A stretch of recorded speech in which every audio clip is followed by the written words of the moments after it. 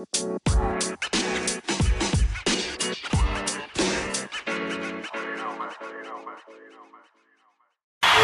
and gentlemen, now entering the basement wing in at 237 pounds, he is your host, the man in the mirror, Jordan Tyler Wallenberg. Welcome to What's Up? Let's get fucking listening, baby!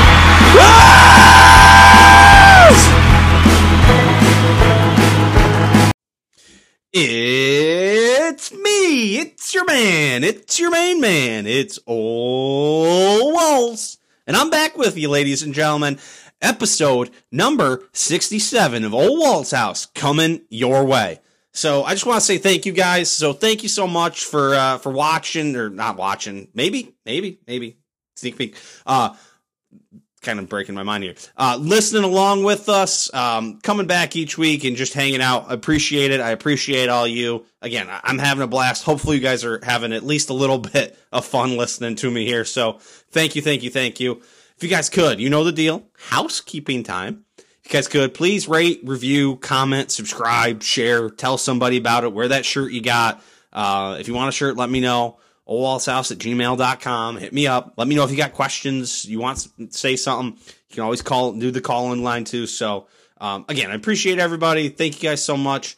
Got a fun show coming up. Got a big special guest, Ethan Sexton, to talk some baseball with us. Talking the golf at Harbor Town. We've got some fights to talk about. NHL playoffs are about to start. NBA playoffs to start. I haven't watched anything yet. I won't talk about anything yet, but in the future probably. And as always, you get my passing thoughts. So without any further ado, let's get to welcoming back to the program everybody's favorite, I guess we're going to have to call him a baseball expert, Ethan Sexton. What's up, E? What's up, Wally? Yeah, at least an expert for Old Walls House. I don't know, maybe in general that's a little too strong, but I'll take it, man. So happy to be here. Thanks for having me back. Yeah, we got a low bar here. The term expert gets tossed around pretty easily here on Old Walls House. So when Daddy's your betting expert, just messing, Daddy. Daddy's about 8 and like 25 lifetime, and we keep bringing him back as our betting expert. If you fade him, he's a fucking awesome expert for you. So yeah. Awesome, man. So hey, we're about 3 weeks into the MLB season here now. Kind of starting to take a little shape, starting to see what's going on. I think where I wanted to start was a couple big rule changes. We got a pitch clock, and we got some bases being expanded in size. So I don't watch a ton of baseball this time of the year, but I've watched more to this point of the year than I have probably in the last 4 or 5 years, just because I was curious about the pitch clock, and it seems to have really made a difference. What are your thoughts on that, just to start us off? Yeah, I don't mind the changes personally. I'm a hardcore baseball fan, right? So I watch pretty much every single Phillies game. I'm happy to just watch basically any team, anytime, any day. So the rule changes weren't really for me necessarily. They're more for someone, kind of like yourself, or even somebody who pays attention even less than, what you do. And the big one, I think, was the pitch clock, which honestly, even as a hardcore baseball fan, I kind of like it, man, because there's no downtime in these games. You're watching a game. I mean, the last few years, games could take, 3 hours, longer than 3 hours, which is fine by me. I didn't mind it. But, if you're asking me, do I prefer a game to take 2 hours, 20 minutes to 3 hours? Yeah, I would say, yeah, absolutely. I have no problem with a shorter game. So I like the pitch clock, actually, so far. I think it's been a nice little change, quickens up the pace. There's not a lot of downtime in between pitches, in between innings. So I honestly do think it's for the better, and I'm all for it. I got nothing against it. Yeah, I was just looking at some stats. This article's out a week old, but average for this year, time of game, 2 hours, 38 minutes for 9-inning games. Last year, 3 hours and 3 minutes. Yep. 238's the lowest since 1984. So, obviously pretty huge difference. And like you said, I'm a pretty casual watcher. Obviously I when we talked last about baseball, like I get into baseball when the Indians make the Guardians make the playoffs. Like, so that's when I watch, and I have no problem with games taking a long time in the playoffs. Like, that just feels like a totally different thing to me. But for like me to watch like a Sunday night baseball game, like kind of what I threw on last night, just knowing I was talking today, like you said, just like the pace, it's like holy shit, like they are cooking, like yep, they're moving from one thing to the next. Yeah, we went to see the Phillies and play the Yankees in New York City last week. It'll be 2 weeks ago, actually, almost. And I got to tell you, if you go to a game in person, you better get your food before the game starts, because if you got to go get food and the lines are long, you could miss 2 to 3 innings by the time you get back to your seat. So for everybody listening, if you're going to a game live, I would recommend getting there early enough, get yourself settled, get your food and your drinks before the game starts, because if you got to go wait in line, you're going to be missing some time. But yeah, man, if they're going to shave a half hour off game times, I'm all for it. I mean, as you know, I like to go to bed early most nights. So if a game starts at 7 and it's getting done at 9:30 instead of 10, I'm all for it, man. So I have no problem with it. It'll be interesting to see what they kind of do in the future. Like when the playoffs roll around, I almost wouldn't mind if they scrapped the pitch clock, or even if they did something kind of hybrid where it's like, okay, after 7 innings, we're going to scrap it because that's the nitty gritty of the game. I wouldn't mind if they do something like that, and they could end up doing something like that. I think this year it's going to be a little trial and error, but so far so good in my opinion. I really don't see the downside to having it. Yeah, that was the only thing that like I saw as a downside was playoff baseball. Like I said, I have no problem in the playoffs if like the games go long. I just got thinking like, holy shit, are they going to be like firing this pitch clock up and like people feeling rushed in the playoffs? And because there's almost something like, I don't know what the right word, like the romanticism of playoff baseball is like the pitcher batter duel, like kind of it taking its time to breathe and like the scene gets set. So yeah, I think I'm with you that I wouldn't mind if they just completely tossed it come playoff time. And it's almost akin to like hockey, right? So hockey, when they changed the rules and they did one overtime period 4-on-4, and then they go straight into the shootout in the regular season. Well, in the playoffs, I believe, I'm not a hockey expert, but I believe in the playoffs they scrap that and they just play overtime 5-on-5 until the game is over. I think is how they do it. So it'd be interesting to see if they do something kind of similar with baseball in the future potentially. Yep. Yeah, and then so the other big rule change was they made the bases bigger. Kind of, yep. And I believe the idea, and I think that's worked as well, is to get more stolen bases, people trying to steal bases more, and I guess this kind of pairs into the shift as well. No more shift. So just kind of walk us through kind of each of those. Yeah, I think the base change rule and the pickoff change, where you get 2 pickoffs now as a pitcher, and if you don't get them in the 2 pickoffs, you get a third one.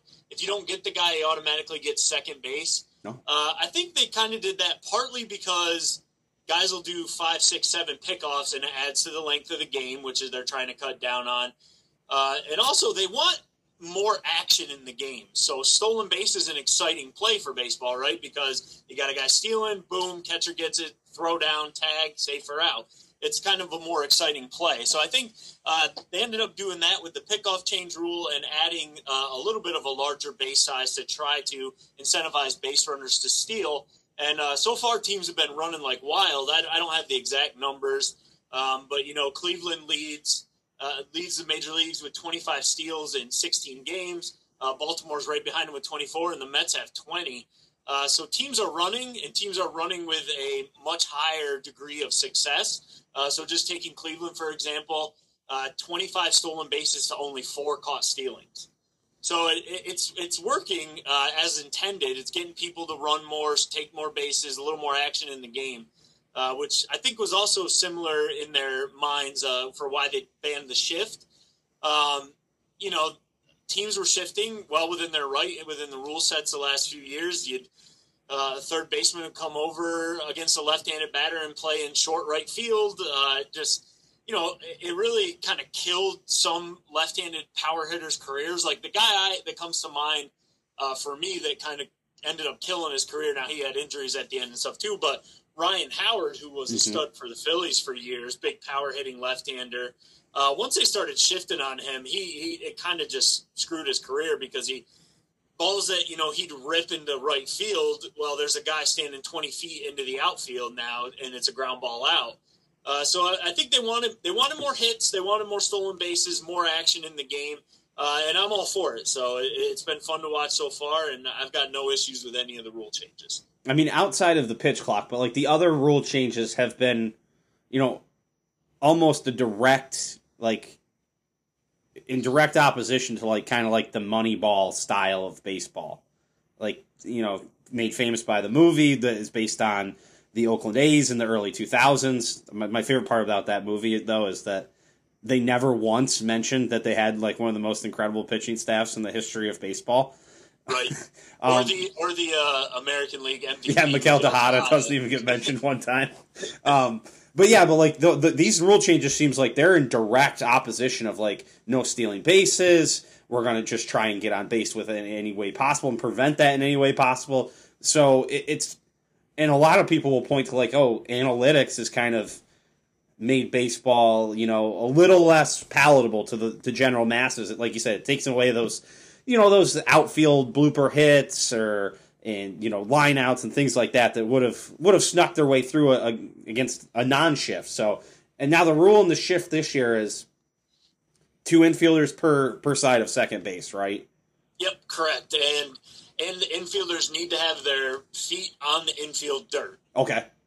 So they can play as far back on the infield as they want, but you can't have that guy taking, 20 steps out into right field to take away a hard hit base hit or something like that now. So that's the rules with the shift, and yeah, it's opened up some more action in games. So, like I said, I'm all for it. Nice. Well, now that we kind of got the new and before we move on, the DH was a couple of years ago in the NL.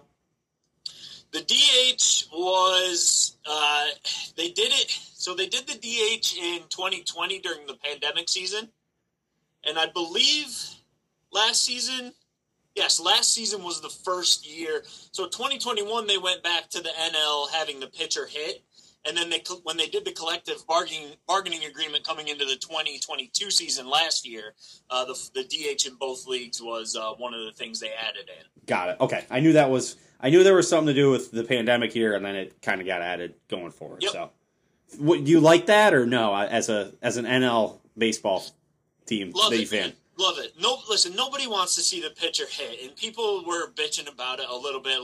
What about Madison Bumgarner? He hits home runs. Yeah, he hits one home run every 100 at bats, and yes, it's exciting when that happens. But the other 99 at bats, he looks terrible. So I'm all for it. And, partially biased too as a Phillies fan. If we didn't have the DH last year, I don't think Harper would have been able to play at all because all he could do was hit last year. Mm-hmm. But in general, I think who wants to watch the pitcher bat when you can watch, a ninth hitter bat in every lineup of every game? So it adds to that excitement factor. You're not watching a pitcher get struck out on 3 pitches or hurt themselves running the bases or something like that. You're watching an actual professional hitter up there. So, yeah, I love the DH rule. I'm glad they did that. Got it. Well, let's kind of run through the divisions then, and starting in the original division of the original league of the DH, the AL East. The Tampa Bay Rays. Sometimes this year they're the Devil Rays again.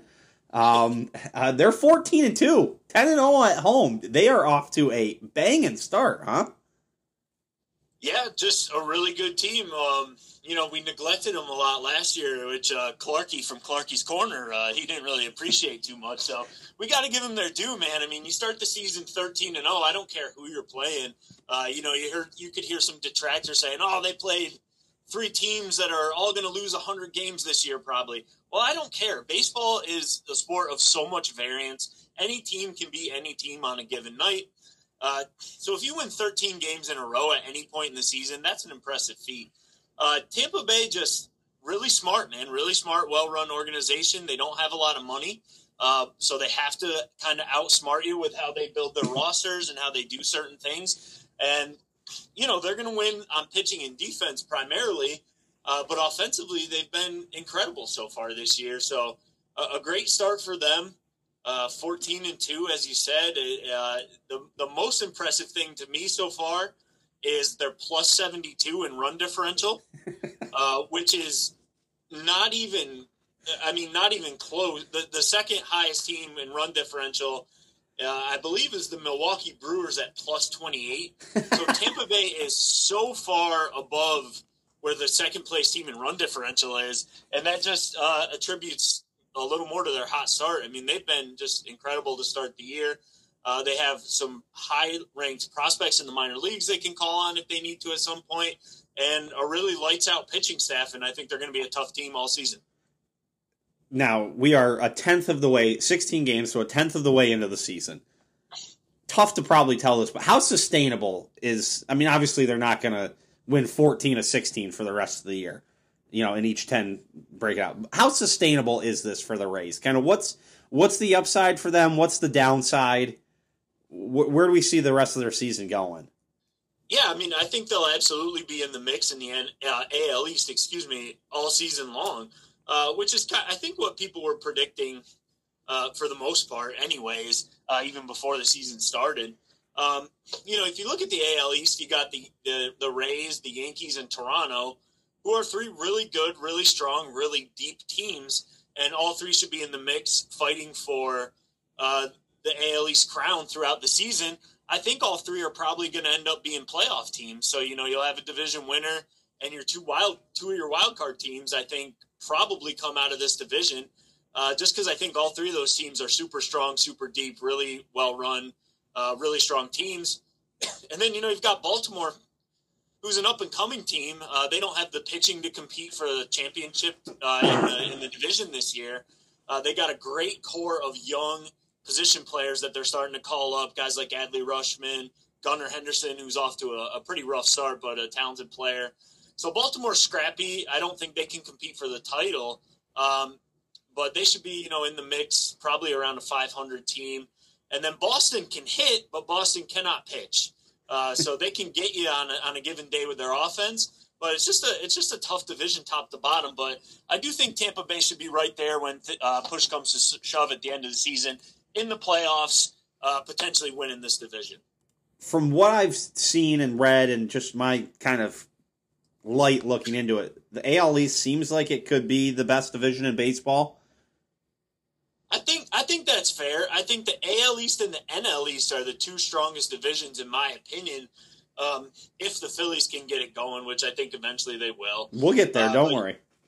Yeah. I'll leave that till we get there. But, yeah, I think AL East is a pretty easy argument for toughest division in baseball. Just, like I said, three stud teams, Baltimore up and coming, they're going to be competitive. And Boston can at least jump you with their offense on any given day. So a strong division top to bottom for sure. Got it. Moving over to the AL Central, that one seems like kind of a two-horse race, right? The Twins and my Guardians. Yeah, I think Chicago has the potential to go on a run, but they haven't shown it.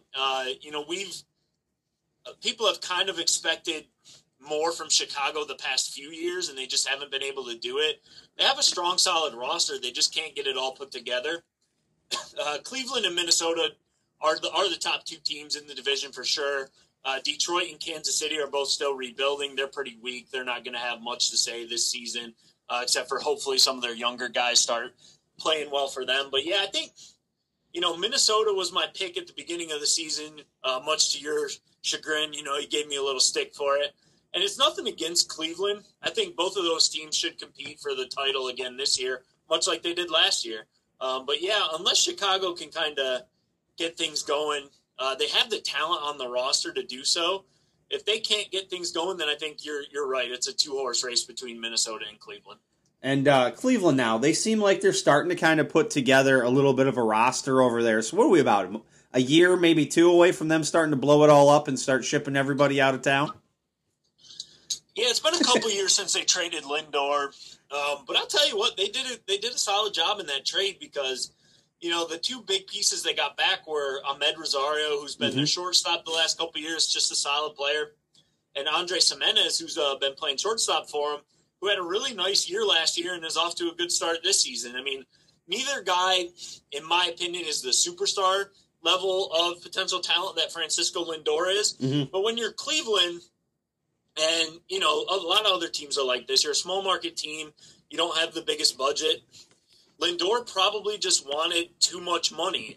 You know, they locked up Jose Ramirez, who is a better player than Francisco Lindor, in my opinion. They locked him I up agree. because he took a team-friendly deal, and he would have got a much larger deal on the open market, but he wanted to stay in Cleveland. I'm assuming that Lindor, you know, wanted to go, and it's his right as a player. I have no problem with it. Wanted to get that bigger money, and Cleveland just couldn't get to that level. So they turned him into some solid assets that have helped their team remain competitive. This is pretty bad for me, but they just signed somebody to a longer deal just recently, and I'm. I believe it was Andres Jimenez. Okay, that's what I was thinking, but I just didn't want to say it and be wrong. Because I believe Jimenez signed a long-term deal. Like 7 years for like $1.16 or something like that. Yep, I could probably find it. Yeah, it was a 7-year, $106.5 million contract extension. Yep.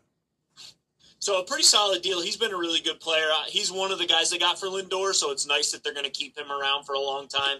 And I believe Ahmed Rosario, the other guy that was the key piece in the deal, he's a free agent after the season. Cleveland is blessed with a lot of middle infield talent in the minor leagues. So it'll be interesting to see whether they can get a deal done with Rosario or they just move on and bring up some of these younger guys. Got it. Cool. Well, AL West, let's move over there. I know the Guardians played a few, at least one or two, I think they've played 2 series already against the Mariners. So I've seen a little bit of them. Much going on out there. I mean, it feels like the Angels it feels like they should be better with the kind of talent they have, but, you know, they're not. They're already under 500 this year. We going to see anything out of them this year? I mean, Shohei and Mike Trout, and it feels like they're done playing baseball every year in September. Yeah, it's been a bummer for sure because you want to see those guys in the playoffs. You know, this division right now is close. You know, Texas is on top at 9-6. Seattle's 8-8. LA, Anaheim is 7-8, and Houston 7-9. We don't need to talk about Oakland because they're the worst team in baseball. But those 4 teams, obviously the Astros coming off the World Series, they're off to a slow start, but they're going to be in the mix, you got to figure, when push comes to shove at the end of the season. Texas off to this great start, plus 20 run differential. They've spent a lot of money in free agency in recent years. And if they can keep their pitching staff healthy, you know, Jacob deGrom is the best pitcher in baseball when he's on the mound, but the injury concerns that come with him, they can keep him on the mound. You know, Texas has a nice team that should be competitive. Are they a team that can win the division? I think if they get enough, you know, going their way with the health and kind of stuff like that, sure, they could be in the mix. So you got 4 teams that really should be in the mix all season long, more or less. You asked me about the Angels. I think the one thing we're seeing with the Angels is they're going to be aggressive this season because they know their only chance to keep Ohtani once his contract ends at the end of this season is if they get into the playoffs. Because this guy more than likely wants to go to a team. The Dodgers are heavily linked for next offseason. He wants to be on a team that's going to be in the playoffs and win playoff games. So the Angels have been aggressive to start the season. They had a shortstop, David Fletcher, who got off to a horrible start, and they promoted their top prospect, Zach Neto, this weekend, Saturday. They called him up. He was just in the draft last year. So he hasn't even been, in professional ball for a full year yet, and they're aggressive with him. He was lighting up Double-A. He started the season, I think, a couple of home runs, was hitting like 440. And they said, you know what, our shortstop stinks. Let's get him up here. This guy's talented, and we need to stay competitive in this division because if we want to keep Ohtani around, this is our last chance to make a strong impression. What's the price tag on him going to be? Man, that $50 million a year at least, it would be my guess. If I do a quick Google and say, I'm trying to think what the largest MLB contract is right now. I think it might be Trout. I'm not sure. So Judge signed 9 years, $40 million, right, in the offseason? Yep. So Ohtani is essentially Judge at the plate, but he pitches 180 innings and is elite on the mound as well. Mm-hmm. So I think at minimum we're seeing 10 years, $50 million. But who knows, man? It could be more than that. Yeah. But, I mean, we're watching a unicorn, right? Like, nobody since Babe Ruth has done this, and Ohtani is elite at the plate, and he's elite on the mound. So that contract's going to be pretty insane, I think. Yeah, I mean, I just was thinking about that, and like you said, 9 years, 360, so 40 a year for Judge. Harper's minimum. Yeah, minimum. So he's getting at least 400 for 10 years, probably, right? For Ohtani, yeah, I mean that'd be $40 million a year, but I think he's honestly going to get $50 million a year just because he's, elite in two positions. Angels have that kind of cash to do that, I don't know. Their owner wanted to sell the team, so I really think it depends on. I think he is rich enough that he could do that. Yes, but I think it's going to come down to, does he want to stay there? The fascinating thing to me is if they fall out of the race, does he get traded? Okay. I don't know if they'll do that or not. I'm hoping they're competitive enough where that won't matter. So I think they do have the money, but I think if they don't show something this year, Ohtani's he's going to be gone. Okay. Interesting.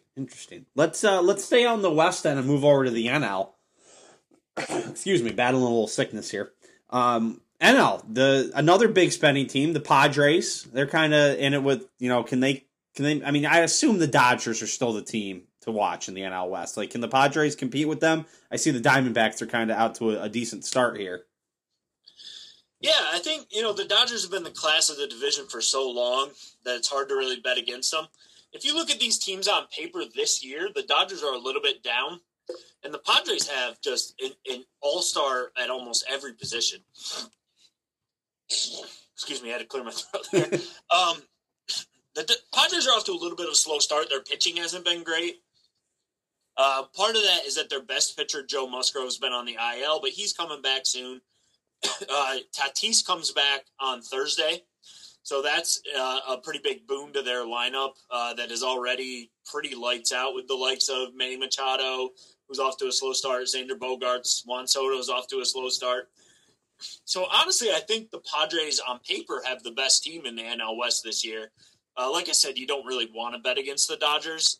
But the Dodgers kind of took a step back with their spending this year, with a lot of people alluding to the fact that they want to save cap space to sign Ohtani, go all out for him next year.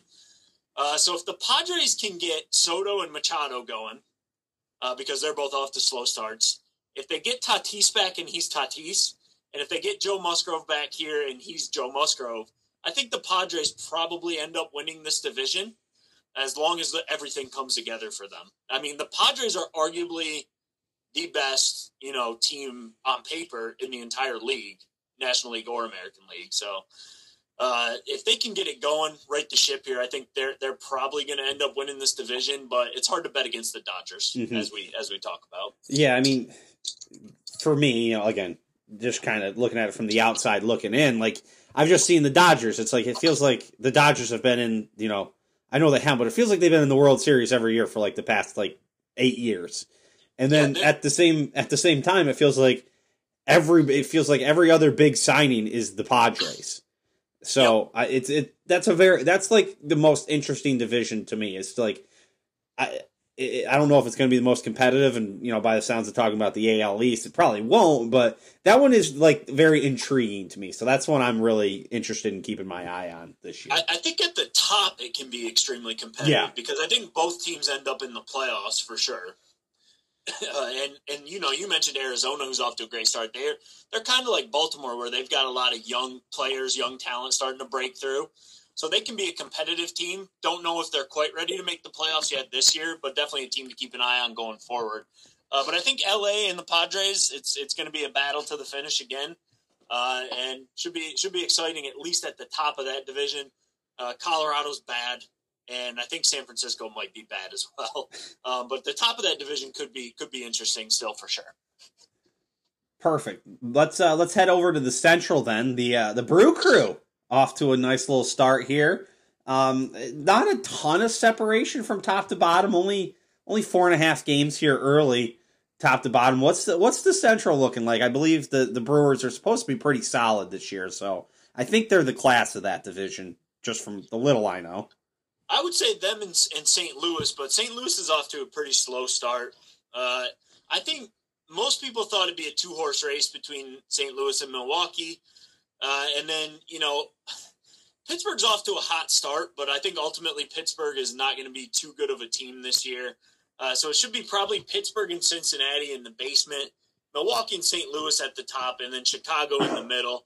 The Cubs are still like in the middle of a little bit of a rebuild. They're not an awful team, but they're not a great team yet either. So I think they could be solid, a decent team flirting around 500. And, despite this slow start, I think St. Louis, their pitching's been a little bit rough so far. It kind of seems weird to say they need Adam Wainwright back. He's over 40 years old, but he's just a solid piece in their rotation. So they're missing a couple guys, and that's kind of got them off to a slow start. Milwaukee, the big question mark, they don't spend money either. They had 2 elite starting pitchers in Corbin Burns, who got off to a rough start but was good last time out, and Brandon Woodruff, who was looking elite out of the gate and just got hurt and is going to miss multiple weeks, which was a big blow to them. But Milwaukee kind of wins with pitching and defense like Tampa Bay does. They've got an elite starting staff, and they've hit the ball really well so far. As we mentioned, when we talked about the run differentials, they're second in the league at plus 28. So it's been a really good start for them. I think ultimately, it'll be a fight between them and St. Louis as long as St. Louis can get things going. I really think St. Louis, the biggest question mark is just their pitching staff right now. Their lineup is elite, with Paul Goldschmidt, Nolan Arenado. They've got a deep outfield. They called up this 20-year-old top prospect, Jordan Walker, broke camp with them. He's been really good to start the season. So I'm not worried about their lineup at all. It's just whether that pitching staff can start to come through. I think ultimately for them to be a super competitive team, they might end up needing to hit a trade, somewhere over the summer and bring in an arm that can really help them out in the rotation. Okay. Well, I guess it's time then. We gotta head to the NL East. What's going on with your Phillies, man? I mean, I think it was 8 or 9 games into the season before they finally picked up a win. Yeah, it was a pretty brutal start to the season. Just the pitching's been awful, and we've hit sometimes and not hit other times. The pitching staff's been rough. I think before yesterday, Aaron Nola won a start yesterday against the Reds. I think before that, the top 3 pitchers I think the top 2 pitchers, Nola and Wheeler, I think the Phillies were 0-5 in their starts. Ouch. So the pitching staff has just been off to a horrible start. They're missing Ranger Suarez, who is a solid number 3 option for the team, hoping he'll be back soon. And they were hoping they have a top pitching prospect named Andrew Painter. He's only 19 years old. He was looking likely to break camp with them. Just a really elite, top of the rotation, projectable starter. He's only 20 years old. He just turned 20, I should have said. But he ended up getting injured in spring training, so he didn't break camp. So they're a little thin in that starting rotation right now, and their top 2 guys hadn't pitched too well. So it was just a horrible start to the season, really. I keep telling myself they were awful until June last season, and they went on to make it to the World Series. So there's plenty of time left, but at the same time, you've got an elite team in Atlanta and a really good team in the Mets ahead of you. So you don't want to fall too far behind. They're already 6 games behind Atlanta. So you don't want to let that gap get too far. So they need to start picking it up a little bit here, and hopefully they'll do so. Yeah, so you kind of mentioned the top of the division. The Braves playing great ball to start the season, it looks like. And the Mets, I had heard a lot of good things about the Mets going into the year. I mean, is this kind of another situation? You mentioned that the NL East was probably the next best division, if not the AL East. Is this kind of another situation where there's probably 3 teams making the playoffs out of this division? Is that maybe the path for the Phillies and the Mets? I think so, yeah. I think definitely Atlanta and the Mets will get into the playoffs. And I think the Phillies, as long as they turn things around, they should be right there in the mix as well. So I think it's pretty likely that you get 3 teams out of this division in the playoffs, as long as the Phillies can come good here. And then I think you get the Dodgers and the Padres out of the West, and I think you probably only end up getting 1 team out of the Central. Although if the Phillies can't, pick it up and get things going, then I think you get Milwaukee and probably St. Louis fighting to get in the playoffs as well. So, before the season started, I definitely would have said the NL East and the AL East were the toughest divisions. I think if the Phillies can come good, then that assessment will stay. And just remind me, there's all the division winners get into the playoffs in baseball, and there's 2 or 3 wild cards. 3 wild cards. Okay, I thought it was 3. Yep. So 6 teams total. Perfect. Okay, we kind of walked through all the divisions. Who's kind of off to the front runners of the Cy Young and the MVP? Yeah, good questions, man. I think right now in the American League, it's really hard to bet against Garrett Cole and Luis Castillo. Both are off to incredible starts. Cole has a .95 ERA, 32 strikeouts in 28 innings. Castillo, .73 ERA, 26 strikeouts in 24 innings. Both guys have just been lights out, great pitchers. So really hard to bet against either of them right now, although I will throw in Pablo Lopez for the Twins. They acquired him in a trade in the offseason, and he's off to a great start as well, 1.73 ERA, 33 strikeouts in 26 innings. So he's been everything they wanted, getting him in a trade as well. So I think those are probably your top 3 names in the American League. And then in the National League, it's a little more wide open right now, I think. Spencer Strider's looked really good so far this season. That is a hell of a name. Yeah, he's nasty, man. He's only pitched 16 innings, but he's got 27 strikeouts, which is kind of his calling card. He's just elite strikeout arm. He's given up a few too many runs right now, but, nothing awful. So he's been really good. Zach Gallen's picked up where he left off last season, looks pretty strong so far this year. The NL, I think, is a little more wide open right now, though, so hard to say too much right now for the Cy Young, at least. MVP races, also too early to call, really, but you got some guys off the hot start. Pete Alonso for the Mets has 8 home runs already, which is, what he does. He just hits the ball a ton. He's got 8 home runs. He's looked really good. Rafi Devers has 7 for the Red Sox. We kind of talked about how they're a pretty solid hitting team. It's really it's hard to say right now. Guys, Bo Bichette's leads the league with 27 hits, and he's got a .375 batting average. But, that is the Bichette I'm thinking of, right? That's his kid? Yeah, for Toronto.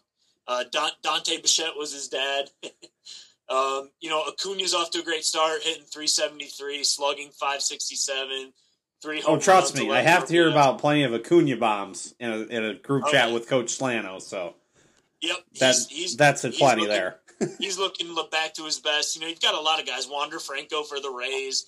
There's a lot of guys off to hot starts, and it's really too early to say, obviously. But, there's a lot of guys off to great starts and a lot of big-name guys off to great starts. So, a lot of star players doing what you want them to do, playing well, and making the games fun to watch. Perfect. Well, yeah, that's kind of exactly what we were looking for from you here today, E. Just kind of walking us through the basics, getting us started here. Excuse me again. Sorry, battling a little sickness here. Anything else you want to add to the discussion before we wrap it up here? I know I'm not going to put you on the clock this year and start asking for World Series matchups just yet. Next time we talk, maybe I'll start asking. But anything else you want to add? No, yeah. Give me a little more time. Let's let things settle out, work themselves out a little bit before we start doing too many predictions. Because I like to be wrong, but maybe not this early. Yeah, no, I think it's going to be a fun season, man. Lots of good teams, lots of players playing really well. The games are fun. They're shorter. They're not a lot of downtime like we talked about. So I'm enjoying the season so far.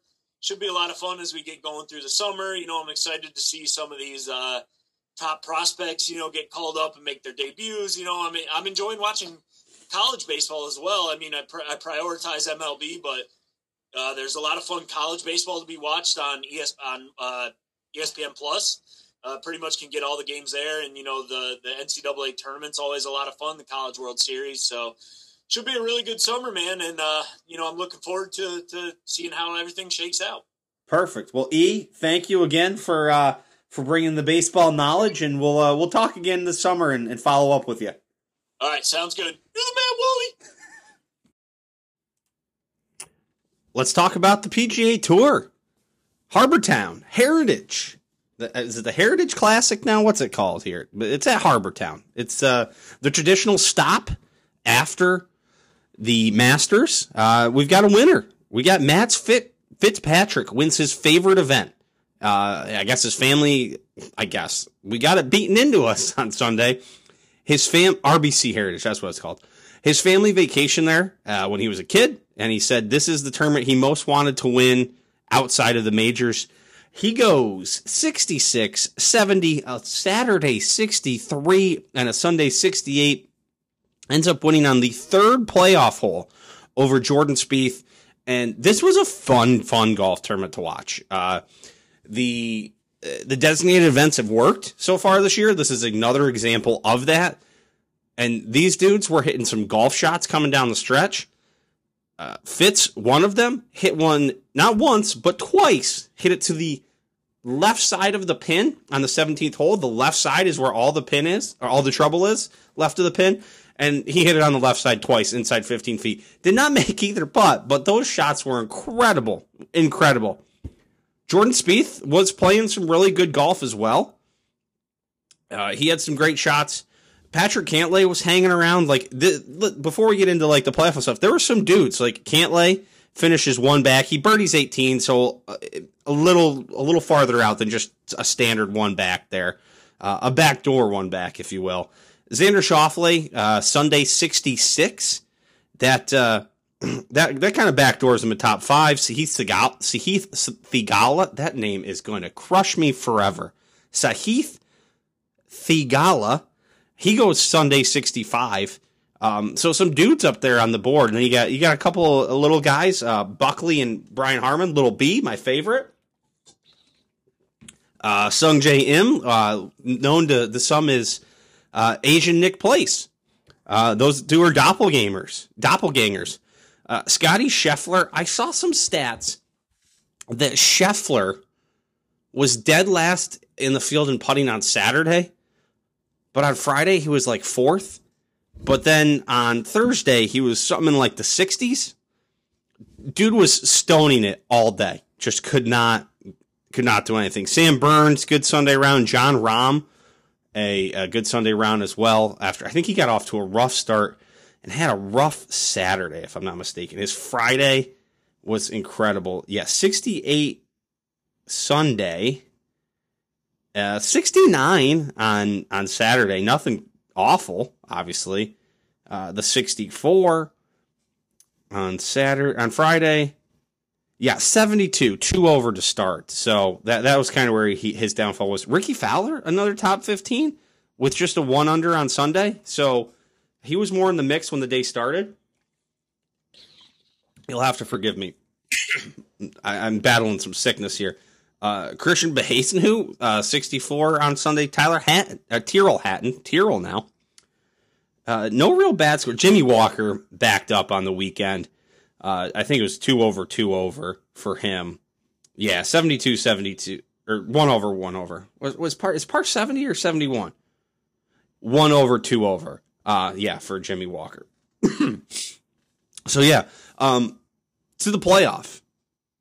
These dudes hit great shots into 18, both Fitz and Spieth. Spieth hits it to like 10 feet. Just absolutely beautiful shot. I have never in my life seen a putt lip out softer, you could say.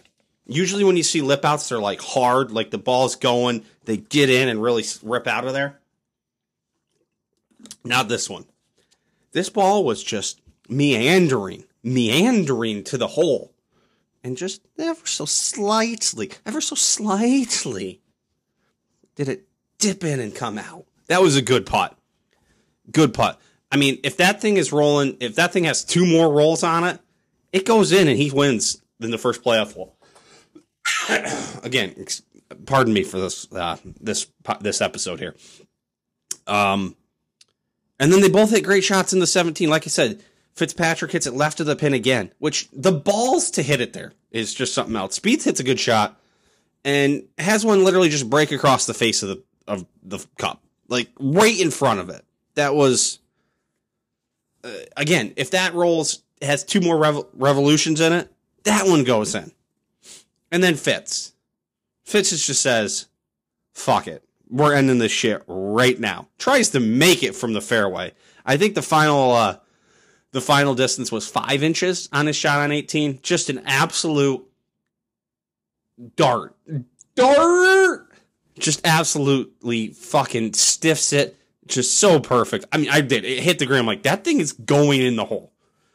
It came up just short. Spieth wasn't able to make the putt. I mean, but a great golf tournament. Like that was, and the playoff was spectacular golf. Sometimes you get to the end and people kind of stumble it in. Not here. Spieth, this was said by the No Laying Up podcast. They're like, I'm not used to Spieth just hitting fairways and greens all day. He's usually blowing it all over the face of the earth. Spieth was playing great golf. He has been playing great golf. Is kind of rounding into form again. Matthew Fitzpatrick, he's back in the winner's column. First time since winning the U.S. Open. He was dealing with, I think, some neck and shoulder injuries earlier this year and has said that really affected him. Wasn't able to practice. When he was practicing, was kind of getting off, but he seems healthy again. So, yeah, 2 guys to look out for going forward. PGA is at Oak Hill in a couple of weeks. I believe that is the second, or maybe it's the third week in May. So not far from the next major. Couple of notes from this week. John Rahm in the booth was fantastic. Patrick Cantlay played one from wedged in between the wood posts on the, what was that, the 14th or 15th hole? That ball that should have gone in the water, but got a little wedgie in there. And kind of the big off-the-course news is Rory McIlroy withdrew before the tournament started. The rule this year was you were allowed to miss one designated event. He decided to not play Kapalua at the start of the year, the Tournament of Champions. This was the second designated event he missed. No reason given. Couple ways to look at that. First, it's not the best look. The guy who kind of rode for the PGA Tour, backing out of now 2 designated events. This one coming on the heels of a major when probably a lot of people were like, I could go for going home. Now, there are some people who play this event anyway, but John Rahm was like, hey, I'm just going to suck it up. I'm going to be there. He's going to lose $3 million of his PIP money. I think he was due to get 12. Now, that said, I don't really care. Like, he's getting penalized. Like, he made a decision. Like, he's going to lose some money. And he's going to take some shit for it. So, I don't care. Like, whatever. I mean, you're not going to be forced to do these next year. I mean, this is kind of a weird kind of year in between them moving to the whole new schedule. So I don't care. Like, he's losing money. He's going to have to take a rash of shit. Some people are already giving it to him. That seems like a him problem, not a me problem. Like, I don't care. Now, he didn't give a reason. Hopefully, there's nothing, like, bad. Like, there's nothing going on in his personal life. There was, you hope he's not, like, really injured. If he was injured, you'd think he'd just tell it. I think the fear is that maybe he's got some issue in his personal life. Hopefully that's not the case. Hopefully he just felt like taking a week off, and then he just has to deal with the shit that comes his way. That's how I feel. I'm not super upset. I don't think he's a fucking hypocrite. I'm sure you're going to see every fucking live. What's the one live sucking Instagram account? Flushing it golf. I stopped following him. I couldn't take it. Like, all they do is gag on Liv's cock. I'm sure that guy is just roasting Rory up and down. He puts out like 25 posts a day. I'm sure 12 of them have been, Rory's such a... Who cares? I don't think it's that big a deal. I think so little happens in golf most of the time that when there are things that are like a big deal, like not even a big deal, when anything happens, it's like, this is a big... Rory's skipping the fucking tournament! Relax. Next week, Zurich Classic. That's the 2-man event. I don't have much interest in that. Patrick Cantlay and Xander Schauffele are playing as a team again. They're probably the pretty big favorite. One team, David Duval and John Daly. That team cracks me up. I love it. I'm rooting for those guys. Matt Fitzpatrick's playing with his brother. So, yeah. that pretty much wraps up on the golf. Not going to be a lot of golf talk next week, just because of the Zurich. I'll touch on it, but I probably won't watch a whole lot. So that wraps up the golf. So let's talk some fight game this week. First off, UFC, Max Holloway. I didn't watch this. I thought it was going to be on earlier, but it kind of came on kind of late. Didn't see it. Everything I've read, Max Holloway, convincing 5-round decision over Arnold Allen. Yeah, and if you look at the strikes, 56% total strike connect percentage for Max Holloway compared to 34% for Arnold Allen. Significant strikes, 56%. No takedown, so this fight was on their feet the whole time. Like, that's a absolute recipe for Max Holloway to dominate. Max Holloway bounces back from a loss to Volkanovski, which is absolutely nothing to be ashamed about. That dude is an absolute G. So yeah, you look at like Max Holloway's last couple fights, you wonder what he does. Like, do you just shoot him right back up for Volk? Like, I just don't know exactly where they go from here for him. He's fought Volkanovski 3 times in the last 4 years. He's lost every time. I don't know what. Let's see where he is in the rankings. I don't know what the path forward is for him, like where they go from here. I mean, yeah, in the pound for pound list, they got John Jones number 1, obviously, and then Volk is number 2. Let's look at it there. Yeah, I mean, Yair Rodriguez is the interim. Do you go Holloway and Yair Rodriguez? I don't know what his fight schedule has looked like. Let's take a quick peek at him. He last beat Josh Emmett in February. So, I mean, you could fire that up. When's Volkanovski just fought not too long ago when he fought Makhachev. He also fought in February. So, it'll be interesting. Oh, duh. I'm an idiot. Volk and Yair Rodriguez are fighting in July. I mean, does Max get the winner of that? What do you do with Max? Brian Ortega, maybe? I don't know. He's in, it's tough when you got a dude like Volk who just dominates it and Max just keeps coming back. But I mean, 4 times might be too many. Who knows? Over in the world of boxing, I told you guys about this fight last week. Zhilei Zhang and Joe Joyce matched up. These are 2 big boys. These are 2 6'6" heavyweights. Zhilei Zhang wins a 6-round TKO when he pretty much shuts Joe Joyce's right eye. Like, it is swelled. Look at the pictures. Zhang was landing 56% of his punches as well. Now, the screwy thing here is I haven't been able to see the actual scorecards. I've been Googling it. Haven't been able to find them. But I believe what I've read is that Joe Joyce was ahead on 2 cards. Through the 5 rounds that would have been scored. If it was anything, like the worst case scenario for Zhang would have been 3-2. And I think that's damn near highway robbery. The fact that Joe Joyce was leading on any card is fucking disgraceful. And I think I saw a card that said he was up 4-1. Again, I didn't see the actual cards. I just saw articles about him. And it's mind-blowing to me. Like, again, the punch stats aren't everything. Like, that needs to be said. But they matter. Zhang was landed at 56% connect. Joe Joyce was landed at 24%. That's a pretty big difference. Zhang was landing a straight right through the middle of Joe Joyce's guard. Or straight left, sorry, I apologize. He's a lefty. A straight left hand right through the middle of Joe Joyce's guard all night long. And that's the reason why Joe Joyce's right eye was fucking closed. Like, this was as emphatic as a one-sided fight as I have seen in a long time.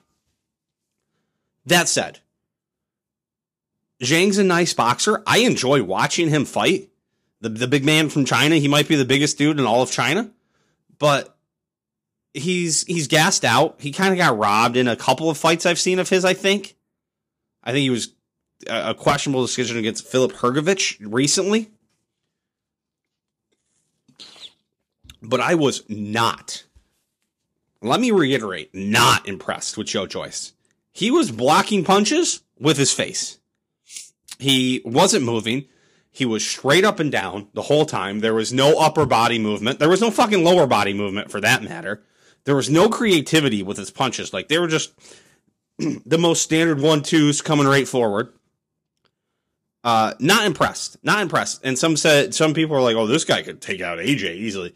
Anthony Joshua would whoop this guy's ass. And I think Anthony Joshua is clearly, at best, the third best fighter in the division. Like, he's behind Usyk and Fury, no doubt.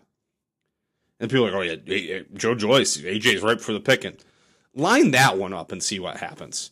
I bet Joe Joyce's fucking team is like, no, thank you. I don't even think they're that. I think I saw a little thing that they're not even that keen to go back in with Zhang for round 2, because it's going to end the exact same way too. Zhang's going to beat him up. Again, I apologize. The only hope Joe Joyce has is that he can, I don't know, withstand the barrage. Now, he does have a chin. He has a chin on because he took some shots. I will give him all the credit in the world. He took a ton of shots and stood right in there. Maybe he can stand right in there and catch him with a big one because he's got a lot of power. Other than that, I don't see it. Moving forward, this weekend, Ryan Garcia and Tank Davis, Saturday night, pay-per-view, like $85 pay-per-view for that matter. It's a fight that we should be happy we're getting as boxing fans because we don't get good fights usually. But is this an $85 fight? Let's just start there. It's a 50-50 fight. I think it'll be a good fight. But is it an $85 pay-per-view? Look at who these dudes have fought. It's not great. It's not great.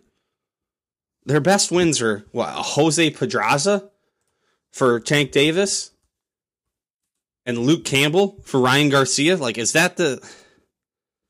They don't have a... Do they have a real world title between them? Yeah, sorry. Davis won the featherweight championship. Yeah, that's his only real... Everything else has been regular titles, which are bullshit. Yeah, Jose Pedraza to win that title is his best. I mean, outside of that, a totally washed Eureka's Gamboa. Leo Santa Cruz up two fucking two divisions too big for himself. And Ryan Garcia isn't much better. Like I said, Luke Campbell is probably his best. I mean, am I able to go? Absolutely not. Javier Fortuna? So, again, this is a fight that's good. It's two young people who are impressive fighters. It should be a fun fight. It's a 50-50 fight in my eyes. I think it'll probably be a fun fight to watch. I don't know if they deserve for me to buy this on pay-per-view. Let's look at some of the odds. Davis is minus 280. I think that's a little stretched this way. I have no problem him being the favorite. I think it's a little high.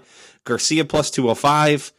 Over under 7.5 rounds. That's minus 115 both ways. A little more exact. Davis by decision is plus 500. I think that's the least likely outcome. I would not do that one.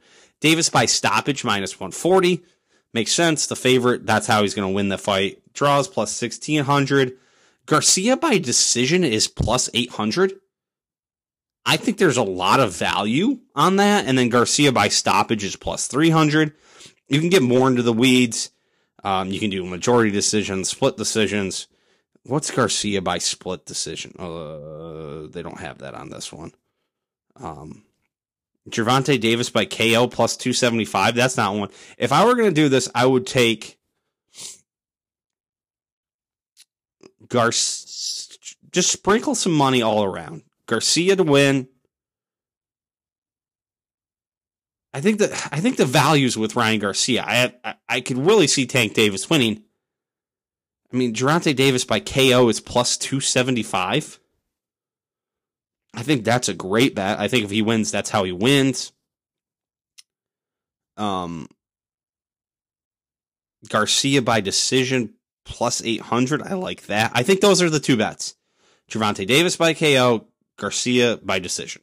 So we'll see if I buy this. Who knows? It depends if I'm awake when they're getting close to the ring, and if I'm not, which is the biggest likelihood, if I'm feeling tired, I'm probably not going to buy it. So we'll be back next week to talk about this fight. We're definitely going to talk about it. That's for sure. Okay, quick hockey update this week. As most of you hear this, the NHL playoffs will have started. They start on Monday of this week. About to kick off here as I'm recording this now. Had some quick messages from the Gordon brothers. They wanted to pass this along via text this week. I don't know, I guess they're too good to come on with me here, but this is what was said. T-Man says, things are finally looking up for the Flyers. Hopefully Briere can build some shit back and the worst days are behind us. I kind of feel like a hockey moron myself at the moment. Haven't really watched a ton this year. My Stanley Cup pick is Carolina. I'll watch them for, a name. Gospier. He also, T-Man also mentioned, and Hammer Spieth. We all know how that worked out. H-Man, who last year hit a first round parlay, he parlayed all his picks into a parlay, of course he parlayed all his picks into a parlay last year and won. He wants us to know his first round picks are this: Canes in 6, Rangers in 7, Bruins in 5, Lightning in 6, Wild in 7, Avs in 5, Kings in 6, Vegas in 5. Interesting. H-Man also said there is some upside to the Flyers, still looking pretty grim, but a couple of the players have said they're a lot closer than fans think, for whatever that's worth. H-Man also says dark horse for the Cup is LA or Vegas. The East is going to be a bloodbath, so by the time the Cup finally rolls around, the winner from the East could be toast. And he did send the picture of the parlay: Boston Bruins, New York Rangers, Colorado Avalanche, Carolina Hurricanes, LA Kings, Tampa Bay Lightning, Vegas Golden Knights, Minnesota Wild. That is an 8-pick parlay that is getting plus 13,523. So yeah, let me take a quick peek here. I'm gonna make some picks myself. Go down through here ever so quickly. Yeah, we're going to take the Avs. We're going to take the Wild over the Stars. We'll take Vegas over Winnipeg. I'm going to take the Edmonton Oilers over LA. I will take the Rangers over Deep Dish's New Jersey Devils. I'll take the Carolina Hurricanes to beat the Islanders. I will take the Tampa Bay Lightning over the Toronto Maple Leafs. I'm kind of a Tampa Bay Lightning, a little bit of a fan there. Was there in the playoff run a couple years ago. And yeah, we'll take the Boston Bruins over the Florida Panthers. And I won't take any second round games just yet. But what I'm going to do is I'm going to pick my Stanley Cup Finals. I'm going to take the Edmonton Oilers to match up with the Boston Bruins. Heard it here first, people. Time for some passing thoughts now. I finally remembered what movie I was watching on the plane that I couldn't remember last week. The Last Samurai with Tom Cruise. And, who's the samurai guy? Is it Ken Watanabe? I'm probably butchering his name, as usual. Ken Watanabe, yeah. Yeah, that was a good movie. I feel like I'd seen, a lot of it, but never all together. So, good movie. 20 years old. Directed by Edward Zwick. He's directed some good movies, I feel like. What do we got here for Edward Zwick? Glory. Yeah, that's a good one. Legends of the Fall is a good one. Courage Under Fire. The Siege. I don't remember The Siege. I feel like I've probably seen The Siege. Oh, Blood Diamond. Absolutely fantastic movie. Defiance is a good one. I like that. Oh, he did one of the Jack Reachers, The Great Wall. I didn't see that, but I think that got panned pretty good. American Assassin. Didn't see that one either. Or Trial by Fire. But he had a good little run there for a while. I don't know about his more recent stuff, but yeah. I had to fly again. for work right after I got back from Phoenix. Madison Airport, just phenomenal. I love that airport. It's the absolute best. You know what's not the best? People who talk on the phone when you're on the plane. Like, come the fuck on. Send a text. This dude, who I got on the plane right behind, he's talking on his way up to the counter to, like, you know, as you walk, as you like scan your pass and you get on the plane. He's on the phone. He either hangs up or just puts the phone in his pocket and like stops talking and then immediately picks it back up the second we get through to the, like, into the tunnel, into the gate. And is like jabbering away on the plane. Like, when you get on the plane, just sit there and shut the fuck up. Like, seriously, I don't want to hear you. Like, I have to be on a flying metal tube, scrunched up next to somebody who probably wants fucking 2 seats for free because they're a fat fuck. Look into that. And I got to listen to you yabber away about shit I don't care about? How about no? How about no, Scott? Fun things I saw. I had a huge layover in Dallas for like 4 hours. It's awful, by the way. I just walk. It's the same every time I go where I go when I have to go through Dallas. It's a 4-hour layover both ways. I just walk the entirety of the airport. Excuse me. And at one point I walked by and some dude was just standing out there handing out high fives. I was walking the wrong direction to give him one, but I was laughing my ass off. So I rarely like sit down in an airport and eat just because you typically don't have that much time. Like I said, I have plenty of time going through Dallas. Papa Do Seafood Kitchen. I'm usually wary about this stuff too. I apologize. That throat. Papa Do Seafood Kitchen. Hope I'm saying that right. I'm going to totally butcher what I had. They claim they get their stuff in fresh every day. Who knows? That seems sketchy, but I went there. It's a seafood place. I had a shrimp and scallop orecchiette pasta. It was shrimp and scallops and lump crab with some asparagus and a creamy Parmesan vodka sauce. Mwah, chef's kiss. Delicious. That was fantastic. Maybe the best meal I've ever had in an airport. Just absolutely fantastic. I meant to bring this up with E. Apparently there was a possum in a press box in Oakland, and the team's a dumpster fire, but so is the stadium. The stadium is a big, giant dumpster fire. Well, the possum set up where the visiting team announcers set up. The Mets were playing them. Well, the possum wasn't leaving, so the Mets announcers had to. They had to find themselves a new booth to set up a spot in to call the game. Saw this when I was scrolling through Twitter this weekend. It said, name a band for every letter in your first name. So I was like, no, I'll play along. So Jordan, for those of you who don't know, Jordan's the first name. Went with Jimmy Eat World for J, Oasis for O, Red Hot Chili Peppers for R, Def Leppard for D, and then really brought it home with 2 bangers. Audio Slave for A and Nirvana for N. So I don't know. I found that enjoyable. Also watched Blink 182 at Coachella. It was the first concert I believe the first concert, I could be very wrong. I think it was the first concert they did together since Tom DeLonge had come back to the band. You know, he's kind of the distinct voice of Blink 182. You'd know him as soon as you heard him. Enjoyed it. I don't know. I like watching a concert from time to time. You get to hang out at your couch and watch it without having to get crammed in with a bunch of people. So was traveling, so I was really trying to kill some. Had a lot, like I said, a lot of time to kill in the Dallas airport. Was looking for podcasts and walk the dog every day. I like to listen to a podcast, about an hour out doing that. So I'm always kind of searching for dumb shit. Well, one of the things I found was No Laying Up does their major deep dives. They go a couple of years. In some cases, in other cases, they do just a single year. And they break down the majors of the day.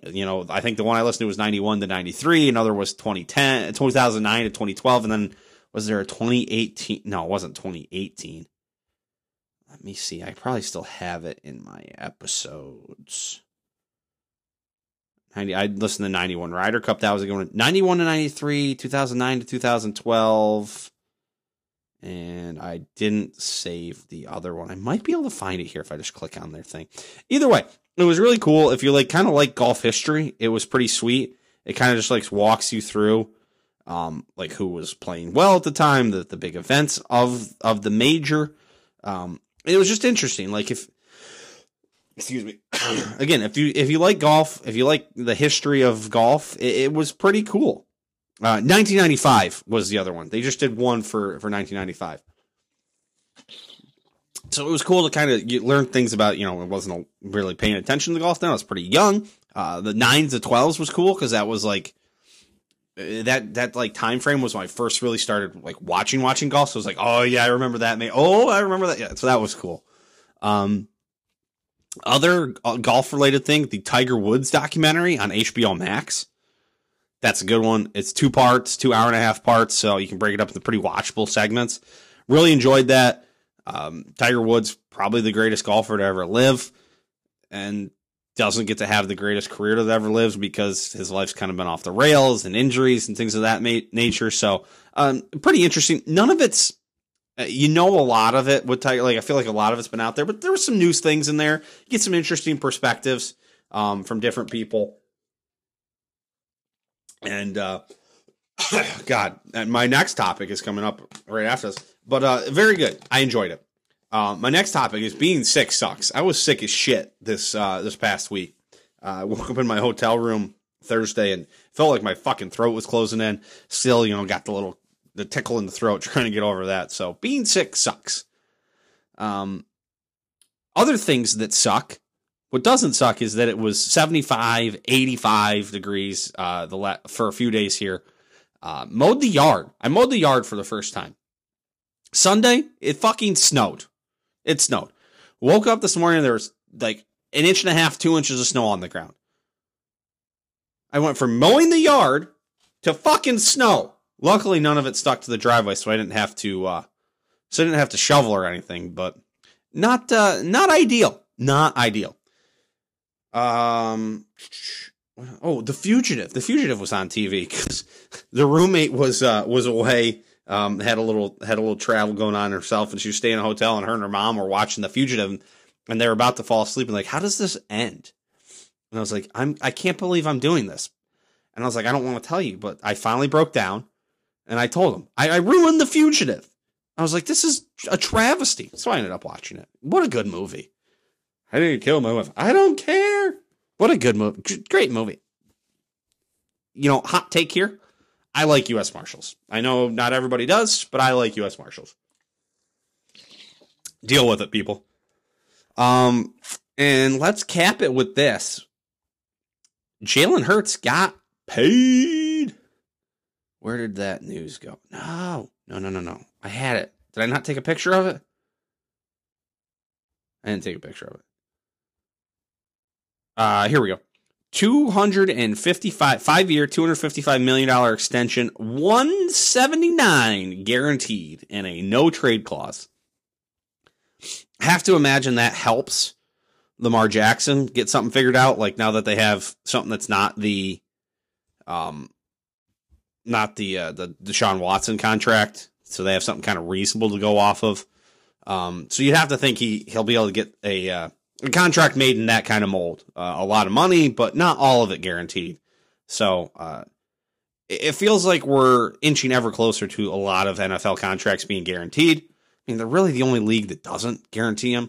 Obviously, the NFL is different. A lot more injury risk. Careers are much shorter. So, yeah. So he got his bag. Good for him. I believe that's about it for this. So let's go wrap this thing up. What do you say? Closing time, everybody. Let's wrap this thing up. Again, thank you to everybody. Thank you for listening this week. Thank you for continuing to listen. I appreciate all you guys. So thank you. Big thanks to E. E comes on pretty much on request. So thanks, E. Appreciate it. Appreciate you for bringing all the baseball knowledge to us. Back next week. Like I said, got some things to talk about. Golf's not going to probably be one of them. Got some fights to talk about. Maybe I'll watch some NBA basketball this week. Who knows? Going to talk probably a little Stanley Cup playoffs. We got that fight to talk about, Grant Garcia, Gervonta Davis, and I think I'm pencil this in. I think our man MJ is going to come. We're going to talk a little NFL draft preview. We are sneaking up on the NFL draft, so hopefully we can lock that down and have that conversation. So back next week, like always. Till then, peace.